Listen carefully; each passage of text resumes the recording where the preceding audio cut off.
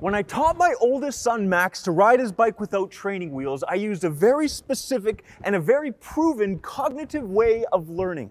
It's called the head, heart, and hands method. Now this method, it's a proven and transformative, holistic way of learning. Now, before I go on, I do need to be open and honest with you. I also use another very helpful modern day tool. You may have heard of it. We also use YouTube, okay?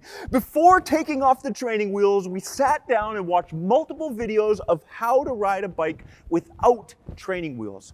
I wanted Max to see it. I wanted him to understand it. And we watched how kids, YouTube videos of kids learning to balance on their bike. And then we watched how kids, they would do the initial, the wobble, and how they recovered after that initial wobble.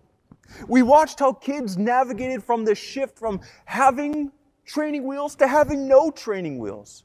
I wanted to start by giving Max all the information. I wanted to start with his head. I wanted to begin with knowledge. Here's how riding a bike without training wheels works. And then we moved to something a bit more motivating. I wanted to show Max what this drastic lifestyle change could look like for him. I wanted to move him. I spoke to his heart. We started with the head, but then we moved to the heart. Here's what it looks like in action, Max. Here's what you can do, and here's why you want to do it, my son, Max. As you can tell, I took this pretty seriously. In order to speak to his heart and motivate him, we actually went back to YouTube. And we were watching these professional BMXers take massive jumps and flying down hills and watched how they, were swerving around these obstacle courses. And I put my hand around Max and I said, "You see that, Max? That could be you one day, my son, if you simply took off your training wheels." And so that heart motivation spurred him to action, which is represented with our hands. He knew the information in his head, and it motivated him in his heart, and it led him to action. And I'm very proud to announce that shortly after these inspiring YouTube videos and cognitive training lessons, Max quickly learned how to ride a bike without any training wheels, and now he is riding around the playground like a boss. That's right, yes. Oh, you're too kind. You're too kind. Today we're going to use this same cognitive transformational way of learning that I used for Max to study our topic today. We're going to use the head, heart, and hands principle to unpack our topic. Now, if you're joining us for the first time, or maybe the first time in a while, you've joined us in the middle of a series that we're calling Better You, or Better University. In this series, we are going back to school to learn how to be a better you. We've been taking a passage from 2 Peter chapter 1, where the Apostle Peter gives a list of a number of characteristics that Christ's followers must work on. He explains that we have to build upon or work out our salvation. Paul explains that we have to build upon or work out our salvation. Remember, we used this chair for the last 2 weeks. Pastor Simon jumped on the chair. I'm not going to do that this week. I'm not that crazy. But we learned that salvation is like sitting in this chair. Salvation is a free gift that we rest in. We rest in God's love and His grace and His forgiveness. We don't have to work for it. We don't have to pay for our salvation or be good enough for our salvation. We simply rest in what Christ has already done for us. But the Apostle Peter and Scripture explains that we need to build upon or work out our salvation. There's certain qualities that we're still responsible to live out. Well, let's read the passage here, 2 Peter chapter 1. Peter says, "For this reason, make every effort to add to your faith goodness, and to goodness knowledge, and to knowledge self-control, and to self-control perseverance, and to perseverance godliness, and to godliness mutual affection, and to mutual affection love." Now, the topic that we are going to unpack today is love. And now, if you're watching this in real time on the day that it has come out, it is Sunday, February 14th, and it is, in fact, Valentine's Day, so happy Valentine's to all you couples out there. Husbands, make sure you go buy some flowers for your wives if you haven't done so already. Now, the question that we're answering today is how to be more loving. That word love that is used in this passage, it's one that we know well here at Broadway Church. It's the Greek word agape. Now, agape is a love that's self-giving. Agape is a love that is sacrificial. It's a love that is given even when it's not reciprocated. Agape is the ancient Greek word for unconditional affection. It refers to the purest love imaginable. Now listen, this is not a I love apples type of love. It's not a I love the Vancouver Canucks type of love, although that could be hard at times. This is a self-giving, sacrificial type of love. This is a I will love even if it costs me everything type of love. So, as we unpack our question today, how to be more loving, I don't want you to be fooled because it sounds, up front as like a classic Sunday school question. But let me tell you, the application to this is far from easy. I think you're going to be challenged and even a little caught off guard regarding what this type of love requires of you. So, let's go to school. Let's begin with your head. Now, the head represents the information that is obtained from the Bible about love. It's the information that we get from the Bible about love. What does the Bible say about being loving? Now, whether you've gone to church for a long time or maybe this is your very first time watching, you probably have heard something about the 10 Commandments.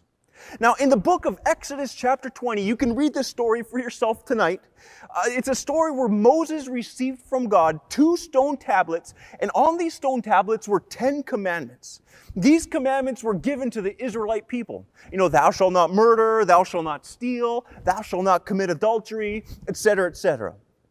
Now, what you may not know, that as the Israelites became a nation, which was around the same time these 10 commandments were given to them, this was, by the way, approximately 1300 BC, there were actually hundreds of commandments added to that list. There wasn't just 10 commandments. God actually added to that list and gave them 613 commandments, or laws as they were referred to. Now, I know what you're probably thinking. You're thinking, why so many commandments and laws? Like, really? Isn't that like a bit of overkill? Remember, the Israelites came out of Egypt, and they were slaves in Egypt, and they came out, and as they came out of Egypt, they began to form into a nation. Moses and his brother Aaron led them, and now they were forming into a nation. And just like any nation, they needed some kind of law. If you think about it, it's exactly how our society works today. In order for our society to function well, we must follow many laws. We have noise curfews, speeding laws, property violations. We have rules about how we can and cannot treat each other. We have laws about what's acceptable in public and what's not acceptable in public.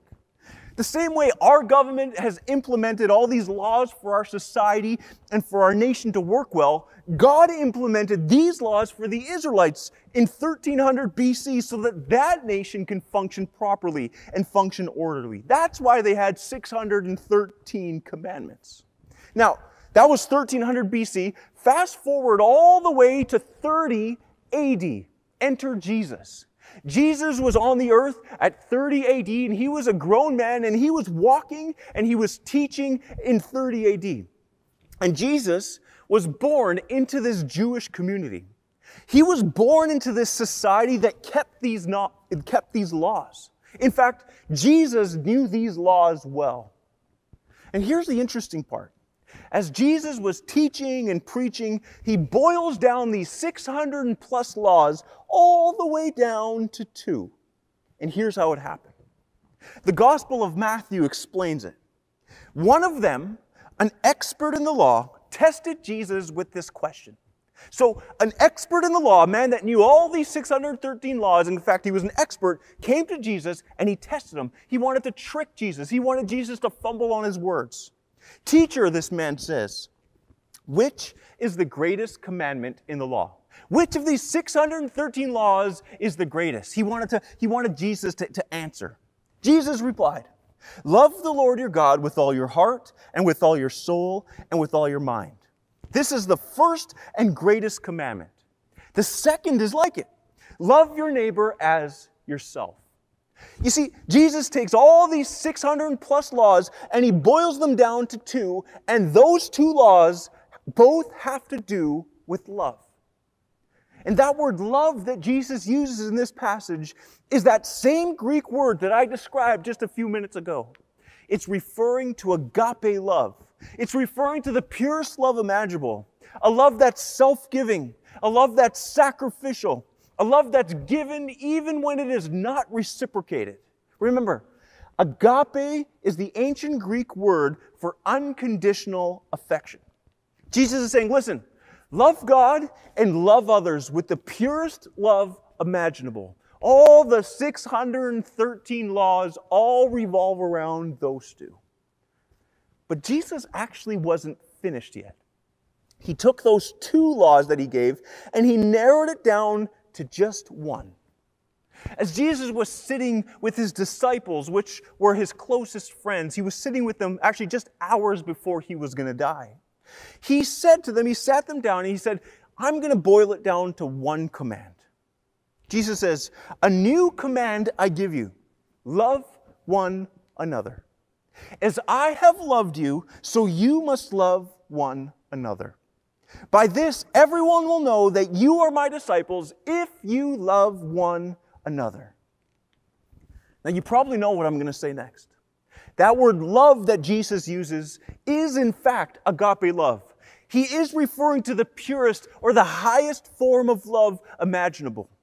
Jesus is saying, the new rule is this: love one another with unconditional affection. That is my final command. Now, I want you to see how important and how significant this is. Our topic today is how to be more loving. And don't worry, we're going to get very practical in a few moments here. But according to Jesus, loving one another, or being more loving, is the most important command. It's the most important one. It's the one command that he leaves his followers. Think about it. Out of all the commands that he could have left, he left this one: love one another. And so you need to know in your head that as a Christ follower, to love others is not a suggestion, it's a command. To love others, it is not a suggestion, it is a command. It is a must in Jesus' mind. But that head knowledge needs to impact you on a deeper level. It needs to impact you at your core. A change needs to happen inside your heart. The heart represents the information leading to motivation. The heart represents the information leading to motivation. You actually need to believe it. It actually needs to move you. It needs to motivate you. Now, in order to help this information go from your head to your heart, I want to show you what this looked like in the life of Jesus. I want the life of Jesus to be the example that you and I follow. You see, not only did Jesus preach this, not only did he tell others to love, but he lived it. He actually embodied it. Jesus' life exemplified what it means to unconditionally love people. Because of his incredible love for others, Jesus healed many people. He miraculously fed many people. He spent time with the outcasts. He accepted and cared for the sinners. Jesus lived his life to love people, especially those who were unlovable. But there was one moment in Jesus' life that really surprises me. It's actually one of the last moments of his life. Jesus had been unfairly convicted and was actually in the process of receiving the death penalty. And after his conviction, he was brutally whipped by soldiers, a whipping so bad that he was nearly left to die there.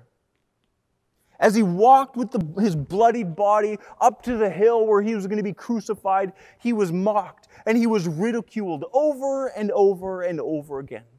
Then he was placed on a cross and nailed to it and left there hanging for hours until eventually his lungs were going to collapse and he was going to die. The moment that really surprises me happened when Jesus was hanging unfairly on the cross in total agony and total pain. While on the cross, do you know what Jesus said? He was hanging there and he looked down to the crowd, to those who just beat him and mocked him and betrayed him. And you know what he said? Father, forgive them, for they do not know what they are doing. He looked down at those people and he said, Father, forgive them, for they do not know what they are doing. He did not look down in anger, as I probably would, and say, one day I will get my revenge. He did not look down in disbelief and say, I cannot believe what these people are doing. He did not look down in disappointment and say, they should know better. He looked down with unconditional love. His heart broke for these people, and Jesus actually prayed for the forgiveness of his murderers. As Jesus was hanging on the cross, he had every right to be mad, frustrated, or at the very least upset. But he was none of those things. In the most difficult moments of his life, and to the ones who were about to murder him, he chose to love. In the most difficult moment of his life, and to the ones who were about to murder him, he chose to love. Jesus chose to love even though he was innocent and they were not. He chose to love even though they did not deserve his love. He chose to love even though it cost him. You might be thinking, well, Lewis, what did it cost Jesus? Well, it cost Jesus the ability to get back at these people. It cost Jesus a chance at revenge. It cost him the opportunity to prove that they were wrong. It cost Jesus the satisfaction of knowing that these people actually deserved his love. But this, my friends, is agape love. This is what undeserved and unconditional affection looks like. The life of Jesus serves as an example of what agape love looks like. Jesus chose to unconditionally love others, even while dying on the cross. So do you want to be more loving? Do you want to know how to live this out in your daily life? Follow the example of Jesus. Love like Jesus loved.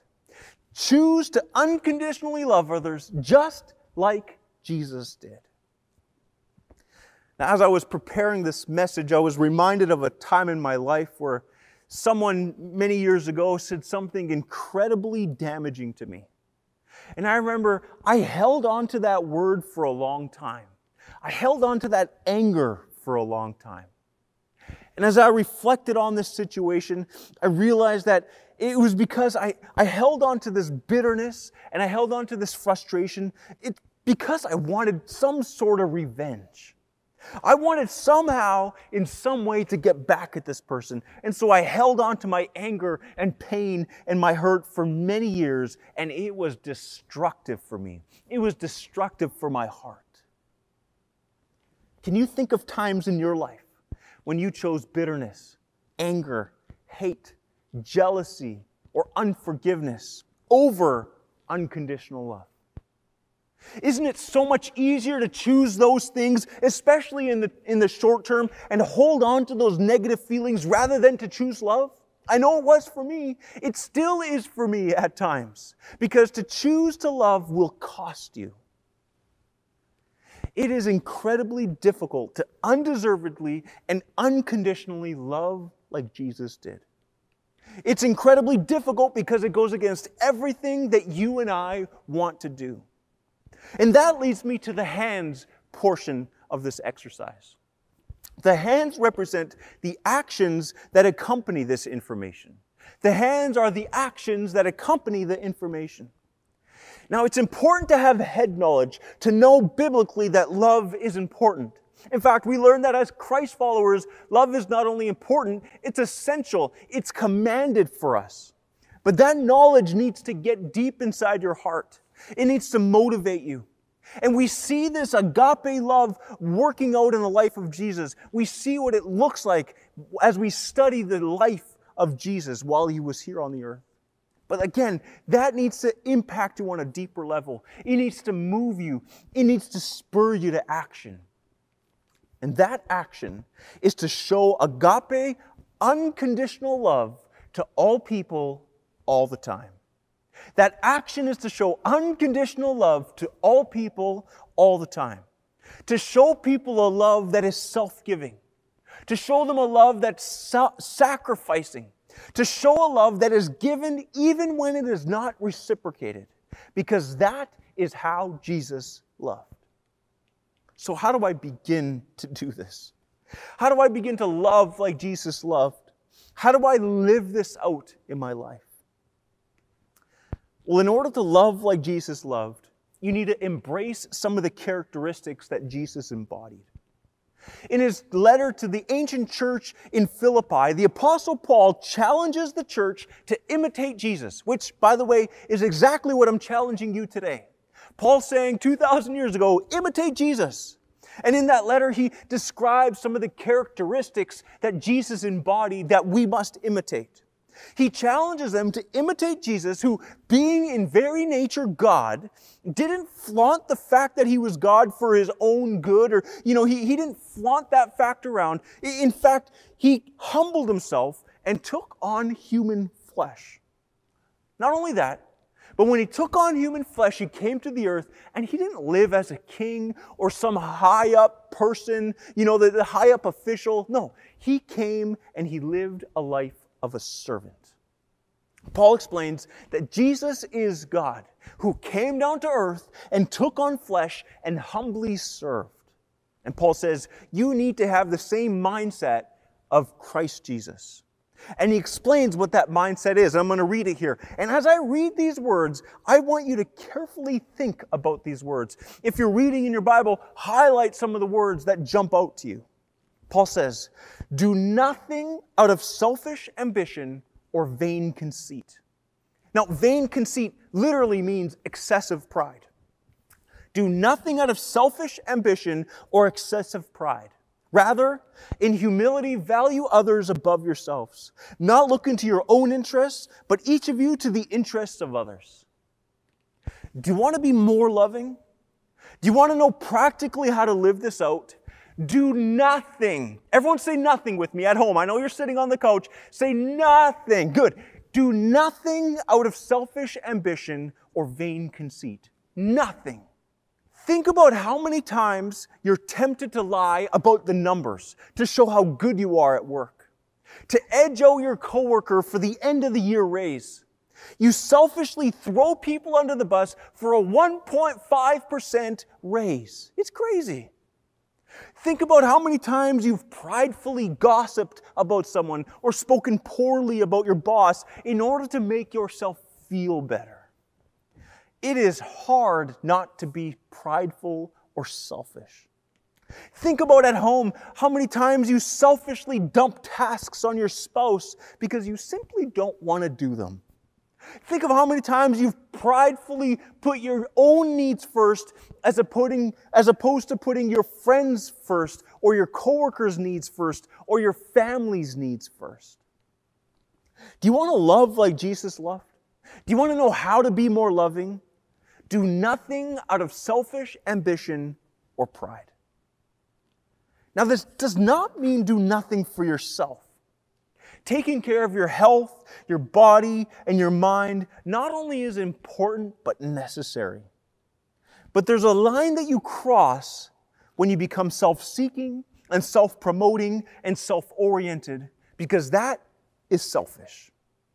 So how do I become more loving? Do not be selfish. Do not be prideful. Rather, in humility, if you're following along in your Bible, underline that word humility.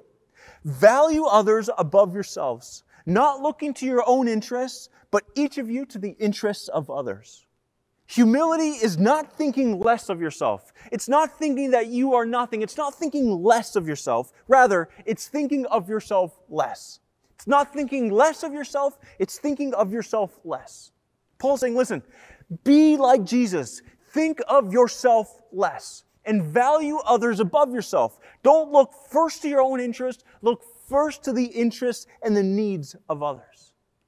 As we live this out in our daily lives, our goal should be to make others feel good, look good, and sound good. But let me tell you, that is so hard. Because all day, every day, I want to feel good, and I want to look good, and I want to sound good. I want to quickly give you a very practical tool. It's actually a phrase that you can use to accomplish this goal, or to at least start on this goal. Ready? Here it is. You can write it down. How can I serve you? Use that line in your everyday life. How can I serve you? When you're speaking to your spouse, you say, how can I serve you, honey? When you're speaking to your coworkers, how can I serve you? When you're speaking to your boss, how can I serve you?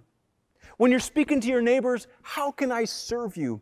Have this attitude and literally use the words, how can I serve you? It will change something within you. There's something humbling about that phrase, and there's something empowering about that phrase. How can I serve you? When you do that in a way, you're thinking of yourself less and you're thinking of others more. So that's my challenge to you. Practically, a practical challenge, use the phrase, how can I serve you? So, you want to be more loving? In all that you do, put the needs and interests of others above your own. And this is incredibly difficult because it starkly opposes what our culture teaches. It starkly opposes our sinful and prideful natures. This will not be natural for you. It will not feel good initially for you. Putting others first and being others focused is a drastic and intentional lifestyle change. So, are you willing to make that change? Are you willing? Today's big idea will actually serve as a challenge to all who want to make that change. It's going to be a challenge to all who want to love like Jesus loved. In order to love like Jesus loved, in order to be more loving, your challenge is to selflessly and sacrificially humble yourself in service to others. Selflessly and sacrificially humble yourself in service to others. What does that look like in your life? What does that look like in your friendships, or your work life, or your marriage life, or your parenting? What does it look like for you to selflessly and sacrificially serve others? Let me ask you a different question. In what areas are you self-seeking? In what areas do you need to think of yourself less? I have to admit that after reading that big idea and trying to think about ways that I could apply this to my life, it seems like a bit of a daunting task. It makes me feel a bit uncomfortable. It actually seems a bit unfair, if I were to be honest with you. And as I close, I want to speak to that for a moment. Expressing God's unconditional agape love is what you were created to do. I'm going to say that again. Expressing God's unconditional agape love is what you were created to do. God has created you to love and serve people. He's wired you to express selfless love to those around you. I remember when Max first got his bike with the training wheels on it. He was riding around the playground. He thought that he had arrived. He's like, look, Dad, I'm a big kid now. And he was riding around. He thought that he was at the top of the mountain. That's what he thought. But of course, he was missing the point. He was wrong. Riding a bike without training wheels is where true freedom and greater joy is achieved in the life of a 6-year-old, clearly. You may think right now that you are on the top of the mountain of your life. Maybe you are living life and you are loving life. You are thinking you are at the top of that mountain. But unless you are using your life and your gifts and your time to serve others, you're lying to yourself. As you serve the needs of others, as you put others first, you'll realize that it's like nourishment for your soul. It will give you greater freedom and greater joy because it is, in fact, what you were created to do. You were created to selflessly and sacrificially humble yourself in service to others. Your challenge now is to put that into action.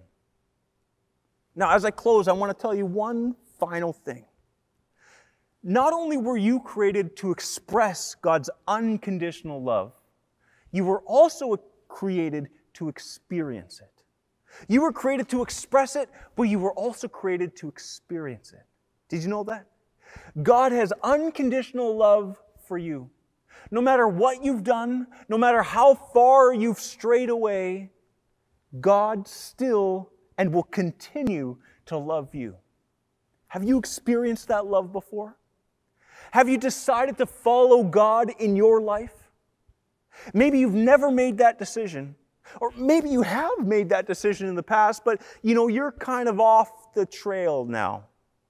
If that's you, whether you want to make that decision today for the first time, or maybe you want to rededicate your life today to God, I would love to pray for you.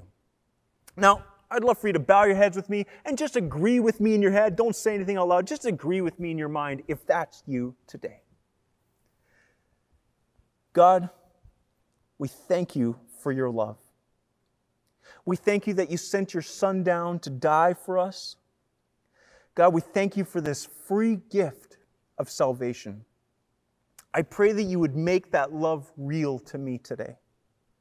I want to accept that love, and I want you to use that love to change me from the inside out. God, today I want to make a decision to follow you. I pray this in your name. Amen. Thank you so much for joining us today, everyone. If you want to speak to a pastor or you have any prayer requests, you can text the number on your screen right now, and someone will get back to you right away. Have a great week. We'll see you all next week.